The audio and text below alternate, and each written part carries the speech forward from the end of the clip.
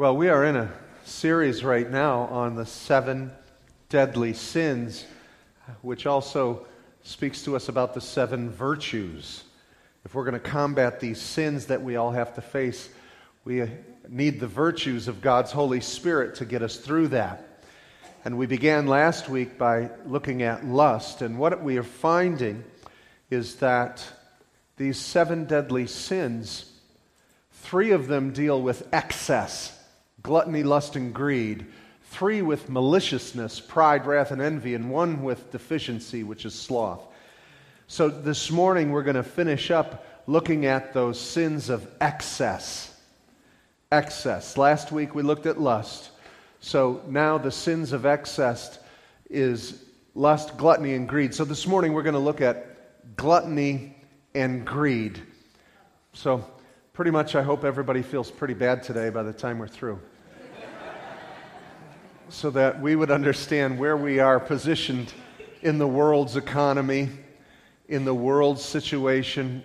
We've got to understand right now that we're a collection of rich people sitting in a very lavish building compared to the rest of the world. You say, Pastor, we're on this side of 16 Mile. If you understand the American society and where we're at, we are so filthy rich. We have such excess. And what I want us to do is really, it's not your fault you were born in America, but it is our fault with what we do with it. You know what? We've got to do something about it, and we've got to live a life that is honoring to God. So we're going to take a look at gluttony and greed. We're going to start with gluttony. We saw that last week with lust. We know that a pure heart, remember the motivation in all of these issues between sin and virtue starts where? The heart. It's a heart issue. It's a motivation of the heart. And so that's what we've got to work with. So let's take a look at gluttony. Now, gluttony, if there's a demon behind it, it's an inordinate desire to consume more than what is necessary. Consuming more than what is necessary. And it's an overindulgent appetite for self-gratification. We've all been there. It is when I'm going through these 7 deadly sins, don't any of you think you're getting away with anything. This is a condition of all of us. So we all must look at this before God and say, God, help us. You've given us power to overcome these things. And some of you might say, not gluttony, I'm good, I'm svelte, look at me. And it's like, gluttony comes in a lot of different forms. It may be food, it may not be food. It may be whatever you need to consume in excess. Jesus was called a glutton and a wine-bibber. How about that? Because the Jews had a very strict sense of these sins that offend God. And they had a real problem with Jesus going house to house, eating and drinking, and it's fellowship with sinners. Right? And so they called him a glutton and a wine-bibber. Well, Jesus didn't eat to excess. He fellowshipped. And some people say this about Christianity. It's like, well, I can't do all those other sins, and so what's left? Let's eat together. Well, eating together is fine, and the concept behind eating together is fellowship, breaking bread together. Historically and throughout the world, breaking bread together is an act of fellowship. It's an act of sharing covenant meal and food together. And that's a good thing. The issue is excess, isn't it? It's the issue with everything concerning gluttony. It's just the excess. But there's also another aspect to gluttony. C.S. Lewis writes about it in the Screwtape Letters. He calls it a gluttony of delicacy. A gluttony of delicacy. Not just excess, but a gluttony in the sense of this. He gives the story of a lady who, when she goes to tea, he was English, so they're going to tea, that she needs to have just her kind of tea. She'll accept no other. And it has to be at the exact right temperature for her to enjoy, as well as the bread and toast that they bring for her to eat with her tea has to be cut in a certain way with the crust removed and toasted to a specific set desire. And what he points out in this kind of gluttony is that, we have to have just so for us. And sometimes I talk to folks who are waitresses who work at restaurants, and some of their worst customers are Christians. And I talk to Christian businessmen all the time as well, and they hate working for Christians because Christians are so demanding. In other words, it's another form of gluttony. I want this and I want that. I want it like this and I don't want it like that. And because you're my brother, I expect a big, deep discount. Does anybody confirm what I'm saying? Do I get some amen? Okay, you know what I'm talking about. And then in leaving a chintzy tip instead and leaving a track, give them your money. They're working hard for it. So C.S. Lewis talks about this kind of gluttony, that it's not just overindulgence, it's also an act of indulgence on such specifics that it becomes so gluttonous to your particular tastes. I hope you understand what he was trying to get at, and I think it's important. Here's the key to gluttony in understanding it. Paul says this in Romans 6:19. He talks about the flesh and he talks about sin, and he says that sin is ever increasing. And the second point is that the flesh is never satisfied. Now, when we say the flesh, we mean our bodies. God made our bodies like a mechanism. It's a machine, right? It's got input, output. It's got senses and sensory perception by which we input information, we process it, and we output information or actions. It's a machine. It's a mechanism. And how many of you know, because of the fall, this mechanism can get out of whack? He's got senses within us that give us pleasure. And so he didn't need to give us 5 tastes, right? Well, there might even be more. I forget. They added a new one. You watch the cooking channel, there is now a new, besides sour and sweet and salt, and there's a new one. What's the new one? Anybody know? Savory? Something like this. Yeah, I don't know. But there's a new one. You can find it. Eat. You'll find it. So he didn't have to do that. I mean, I don't think cows taste the grass they're eating and horses taste the... You know what I mean? We get to taste all these... But that can go on overload. How many of you know that? I mean, this nation's on sugar overload. Would you agree with that? Right? Salt overload, sugar overload. So it's not enough just to have some seasoning. We are gluttonous about the seasonings. Right? And about the sauces and about this and about that. So here's one thing. In working with gluttony, you must understand. Your flesh will never be satisfied. It's a mechanism that isn't going to say, I've had enough.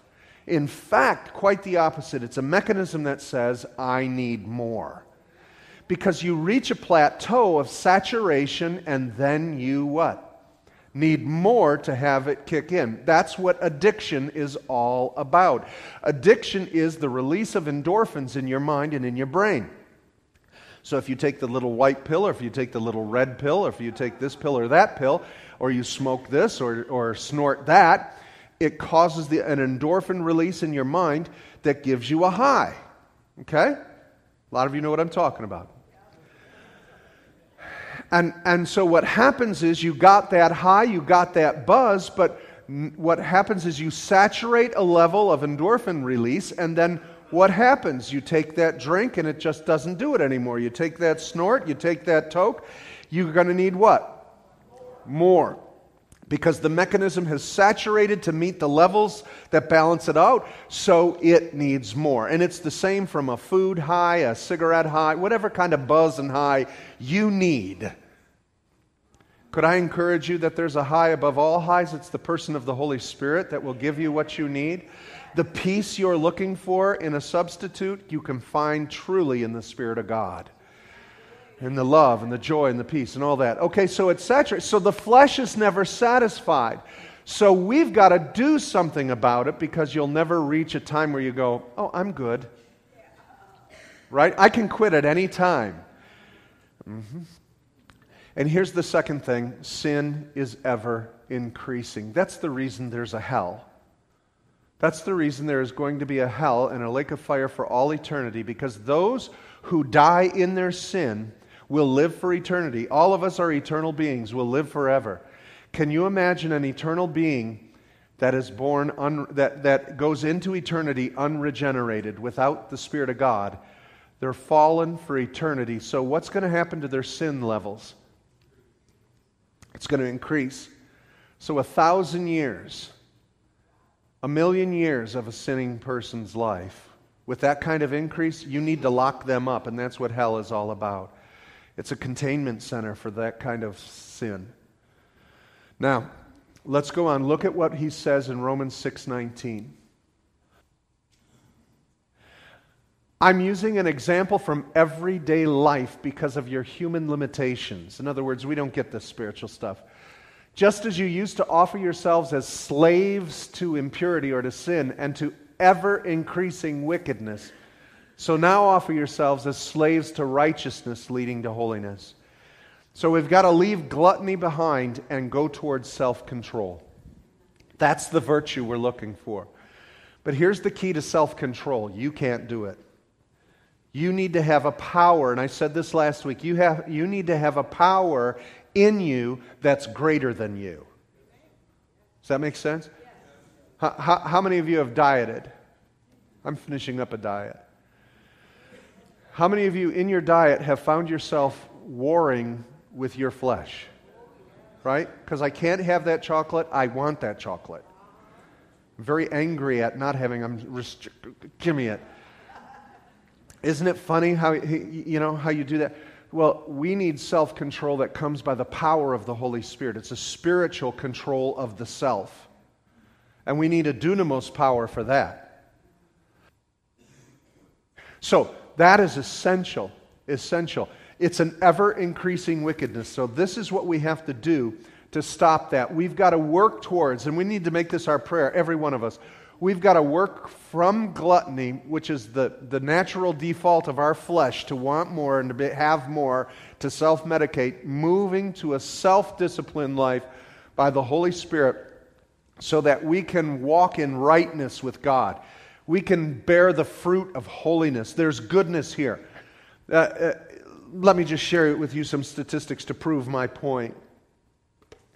In the last 5 years, sales for oversized caskets have increased 20%. We can't bury people in the same caskets anymore. There's a problem today with the sin of gluttony in the United States, but we don't call it that. We call it obesity. And we call it not only obesity, overconsumption. But it's sin. 75% of Americans say they're Christians. 65% are obese. There's a mismatch. We'll call out adultery, we'll call out lust, we'll call out stealing, and we'll call out lying, but nobody's calling out this gluttony. And so we really have to deal with it. And it's not just food. 67% of adults are overweight, says the Journal of American Medical Association. Americans eat 222 pounds of meat per person per year. Wow. Americans waste about 20 to 25% of all food that they purchase for their home. That's 475 pounds per year of wasted food. We throw out 200,000 tons of edible food daily, while the rest of the world is starving. Added sweeteners comprise 20% of the American diet. Among 19 to 30-year-olds, 45% of men and 27% of women have heavily drank alcohol in the past 2 weeks. So you see, it's not just food, it's also drink. We're consuming and gluttonous about our drinks. How many of you know, I know that the mayor wanted to restrict the amount of size cups that you could buy at fast foods, and it sounds a bit ridiculous that the federal government would get in on this. I would think that heaven would have a louder voice to the Christian population. Do we really need the governor to tell us what to eat and drink? We've got a governor living within us called the Holy Spirit that should do something. I mean, have you seen the big gulp? You see the gallon jug you can get to drink your drinks? It's outrageous what we're doing. And we're used to it. We're immune to it. Annual costs for nutrition related to diseases in the U.S. exceed $33 billion. Americans constitute 5% of the world's population. Americans constitute 5% of the world's population, but we consume 24% of the world's energy. That's unsustainable. That's not sustainable. Let me put it to you this way. The average one American consumes as much energy as 2 Japanese, 6 Mexicans, 13 Chinese, 31 Indians, 128 Bangladeshis, and 307 Tanzanians, and 370 Ethiopians in energy consumption. So what's happening is this.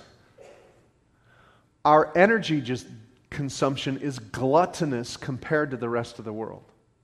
Well, again, Pastor, that's not my fault, and I'm just doing what an average American does.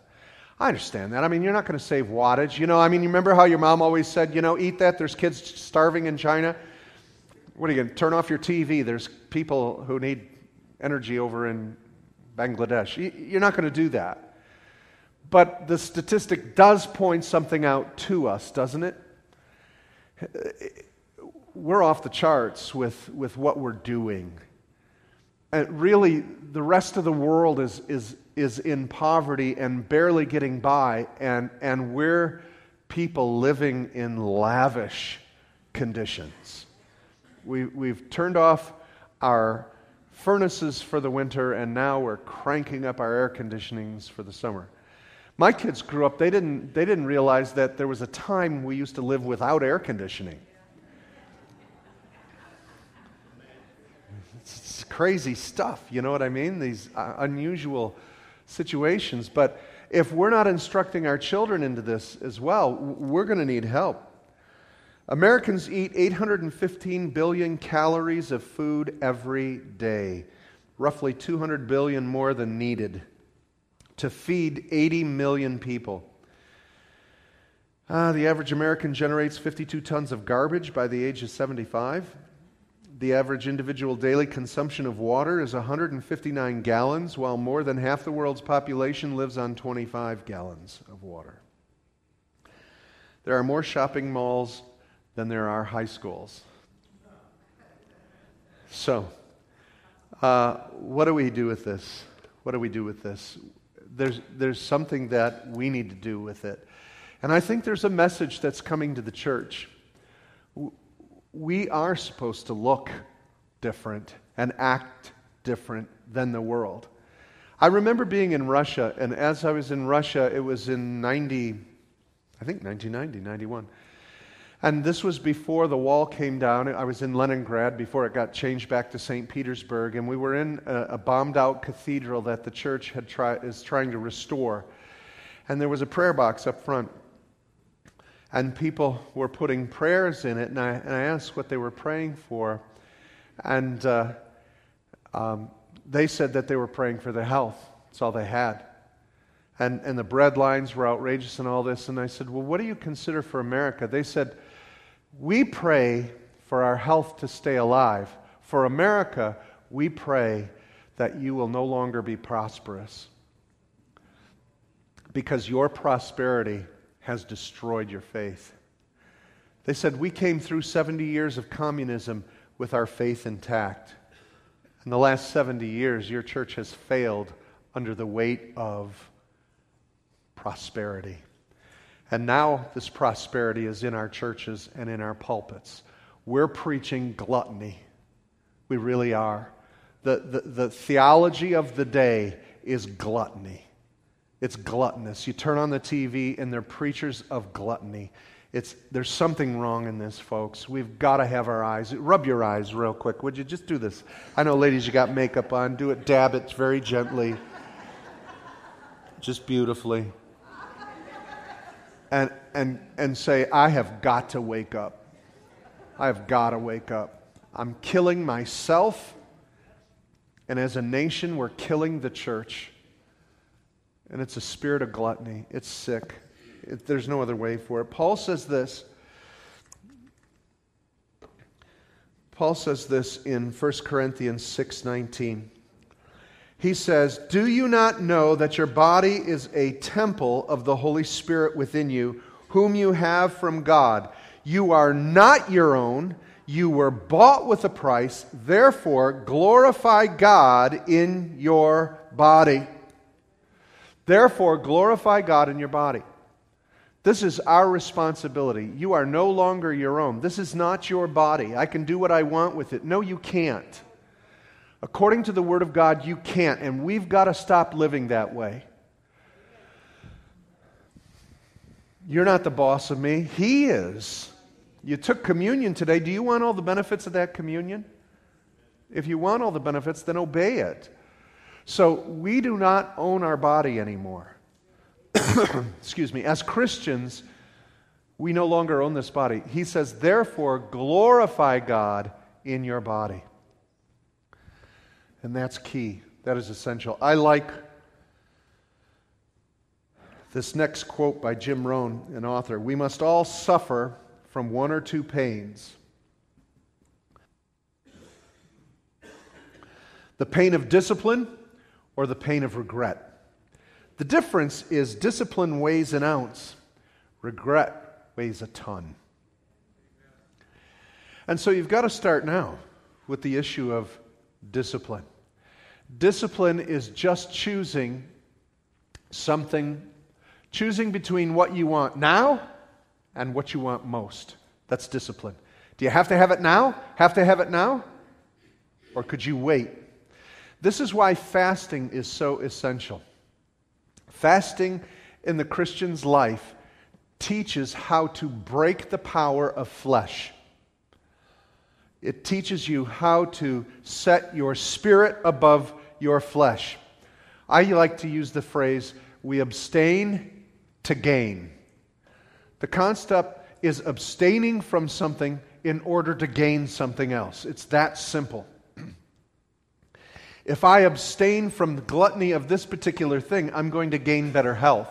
If I abstain from this, I may gain this. If I abstain from eating because I'm praying, I'm going to gain a greater reward for my prayers. Does that make sense to you? And so fasting is essential to break the curse of gluttony and to break its power in our lives. And so may I encourage you to do that, to discipline and choose the fruit of the Spirit. And we're talking about self-control. And self-control is really essential. Now, that comes from the ministry of the Holy Spirit, who is going to call you out. So I would like all of us to raise your right hand up. Raise your right hand up. And I'm going to ask you to pray a prayer with me to ask the Holy Spirit to adjust your sensitivity to gluttony, okay? So that the Holy Spirit, not me, not anybody else, and I'm not asking you to make a vow, I'm asking you to ask the Holy Spirit to turn the volume up so that when that spirit of gluttony comes, you're going to hear Him sooner than you make that choice, all right? Would you pray with me? Heavenly Father, I ask you to increase the sensitivity of my heart to your Holy Spirit, that I will hear you tell me to abstain, that I may gain a greater reward. Amen. Amen. Okay. So we're purposely now tuning into the Holy Spirit.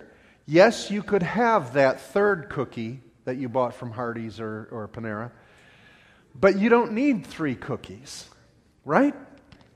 And we're going to do this. And all of a sudden, our eating now is under the authority of the kingdom of God. Really? You want Jesus to be that much in control of your life? Yeah, because you're going to spend most of your time in the hospital. If not, when you're asking for prayer. Can I get real? Can we get right down to it? Right? I mean, half of us, our biggest problems are our health, which lead us into the hospitals, and we all want prayer then.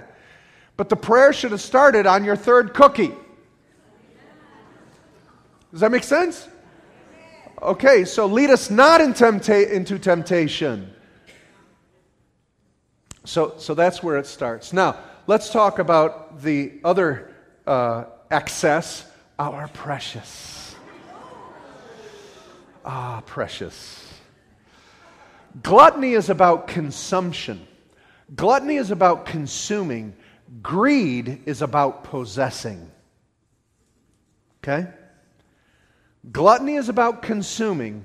Greed is about possessing. Gotta have it. Gotta have it. Gotta have it. Now, there are 3 basic forms for greed. 3 basic forms of greed are this: more goods for more power. Right? You have the most toys, you win. Not. But more things makes you feel more powerful. It defines success. Success in America is based on what you what? Own. What you have. We look at that car. That car's bigger and better than my car. That car's faster than any car's faster than my car. That's a better car. It's a better this. Have watches. If you have money, God bless you. Good for you. But, people spend thousands of dollars on watches. Wow, a watch. You can get a Timex for $20. Does the same thing, but it doesn't make you feel the same, right? That's an inward thing of what's going on with how we feel. Secondly is fear-based needs. We need more. It's based on fear. I got to have this. I need more of this. I got to have more of that. I may lack. I may not have. I may miss out on something. I may not have what someone else has, so I need more. It's a base on lack. So it's on survive. I need to survive. I need this in order to be better. All right? Last one is a desire for more goods just for me.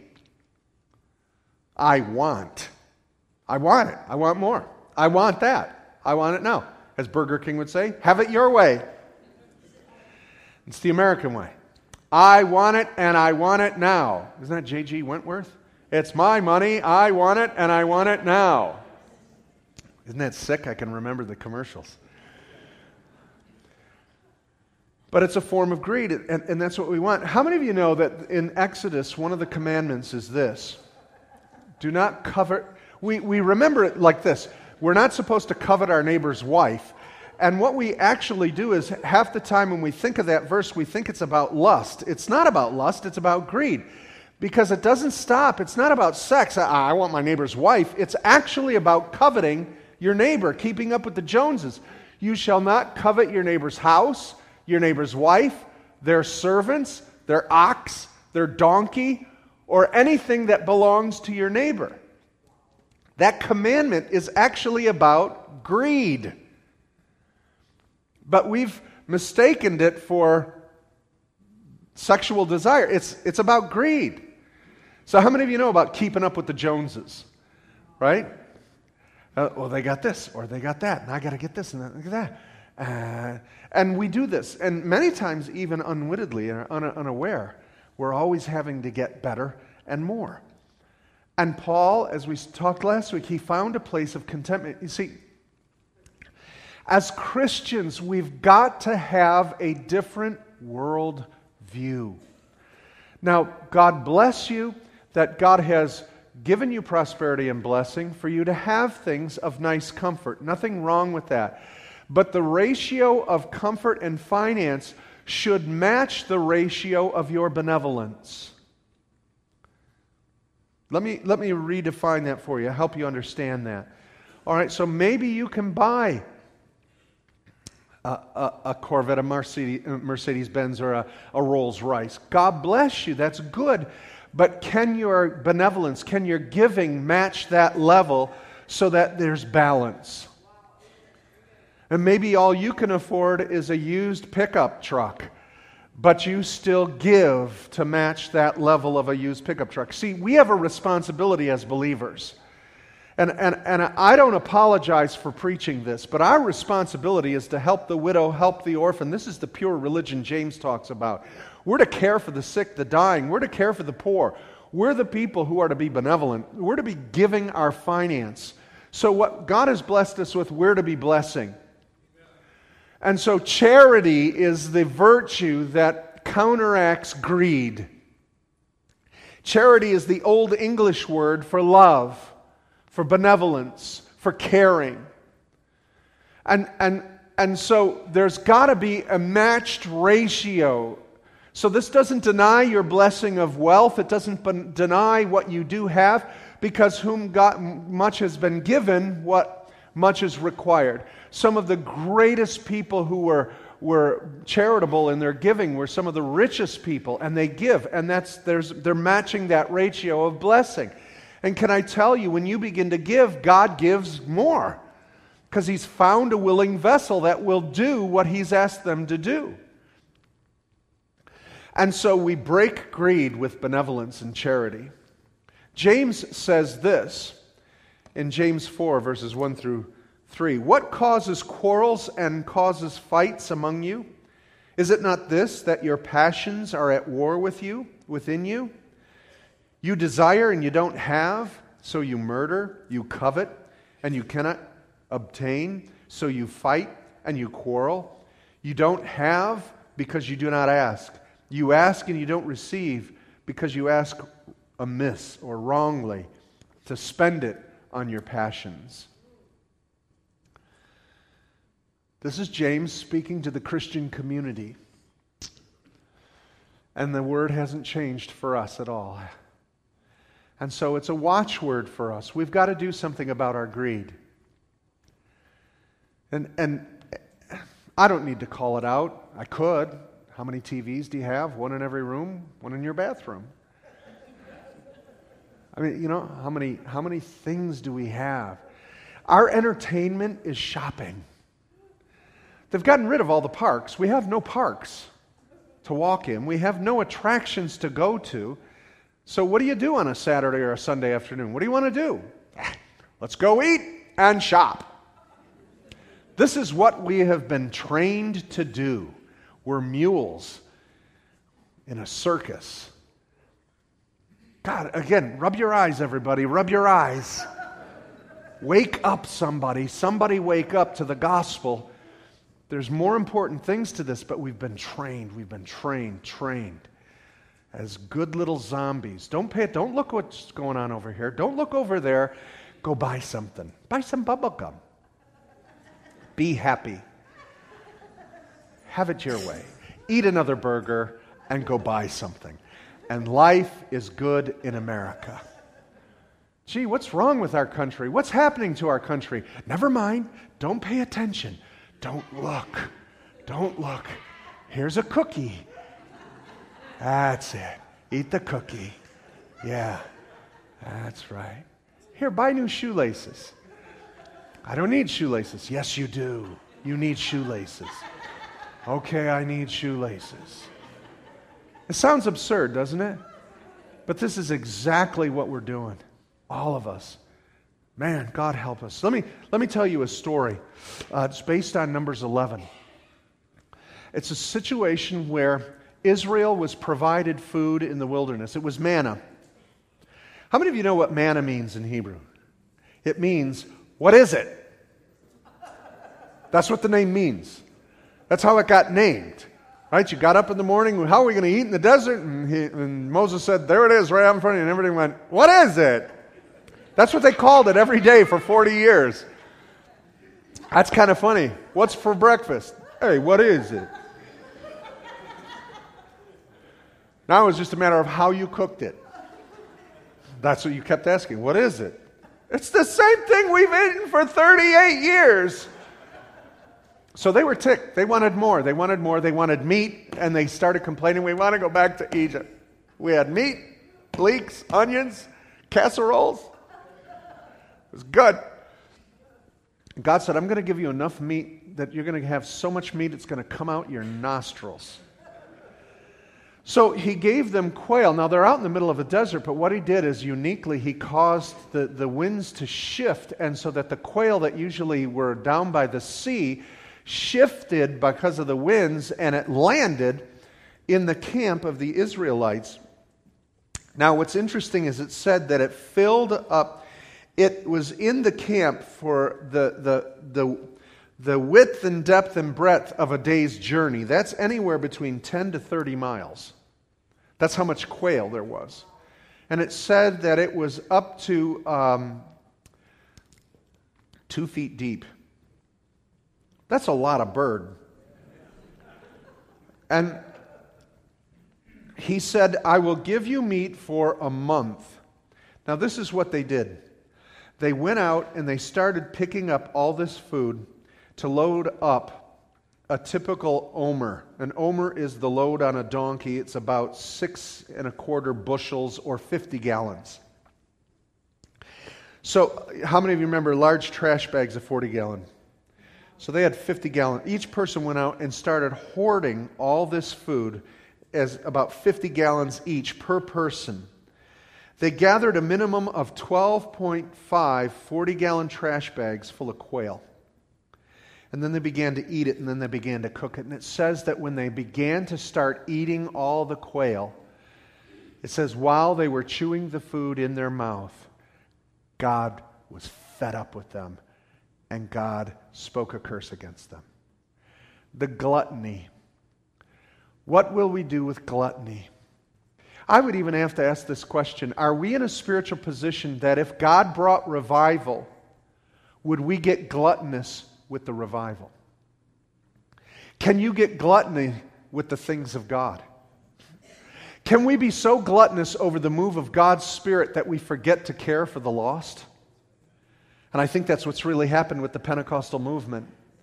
We've become so gluttonous for our activities, our songs, our worship and dance sessions, our experiences in God, that for the most part the church has given up on evangelizing the lost.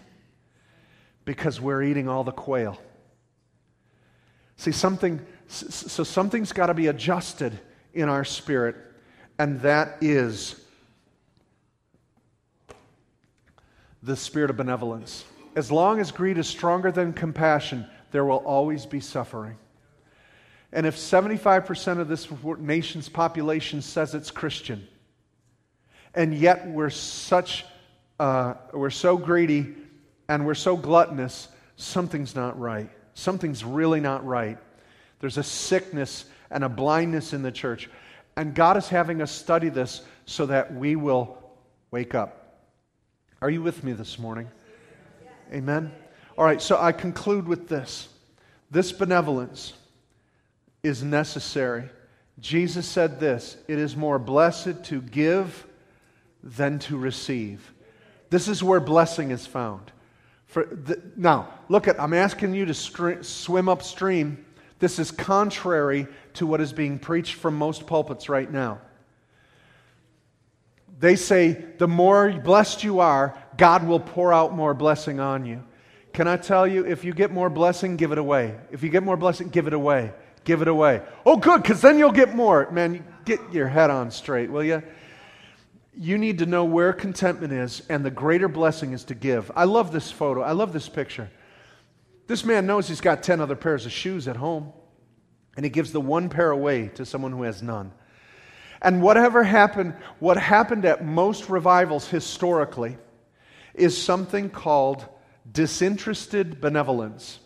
It sounds odd, disinterested, like I don't care. But the concept's this. During the early awakenings in the United States, the first great awakenings, it started, this concept of disinterested benevolence. Jonathan Edwards began to speak and preach it at the founding of this nation after the first great awakening. After that, the next great revivals came, and after those great revivals came all these groups like Salvation Army, Goodwill, all these groups that were benevolent groups, helping societies and all that. That came out of true revival. True revival attacks these deadly sins. And the virtues begin to show up through true revival. Not gluttony of the Spirit, but benevolence of the Spirit. And the concept of disinterested benevolence is this. I am not interested in the benevolence giving for myself. It's disinterested. It's not about what can I get out of this. It's disinterested benevolence. In other words, it's benevolence that doesn't involve me. My name doesn't have to be on it. You don't have to give me a plaque because I donated. You don't have to put my name in the byline so that I get some kind of look at me deal. It's you give the money and you leave. You give the food and you leave. It's disinterested benevolence. It's the church doing what it needs to do, and there's only one name that is recognized. There's only one name that is heard. It's the name of Jesus. We give out money here at the door a lot of times. People come to the door, they want money. We tell them we're not a bank, we don't have money, we don't have cash, we can't give you money. But most of the pastors here will give what they have in their pocket. But when we do that, we don't say, yeah, well, my name is this, remember me. We say, look, we are Christians, we are doing this in Jesus' name. Would you thank Jesus for what just happened to you? This is from Jesus. And that's disinterested benevolence, and that's what's going to break greed, brothers and sisters. Your flesh is never going to think it's got enough. Can I tell you, you do? You've got enough. Now, let's learn to live with less and start giving more away. And we will break the power of greed, and we will break the power of gluttony. Amen? Are you with me on this? Let's start us doing it. Let's make the change here in our lives, in this place. And maybe it will begin to impact the rest of the body. I believe it's a word God's speaking to the rest of the body of Christ in America. We've got to take care of the house of God. In other words, we've got to change first, right? Discipline, judgment starts in the house of God before it can go out and impact the community. And this is what God's saying. Let's bow our heads. Father God, I thank you for what you're doing in our midst. You're calling us to get our act together. We want you to do it. We keep praying, oh God, you send the revival. God, you do this. God, you do that. God, you do this. And it makes me really wonder why you would do anything if we won't even take care of what you've told us to do. God, it has to start in our own hearts. And I pray today it will. We've asked you, Holy Spirit, to cause us to be much more sensitive and to begin to pay attention on how to live a holy life. Through benevolence and self-discipline, we're going to walk in holiness and we're going to walk in victory. And we thank you for that now in Jesus' holy name. Amen and amen.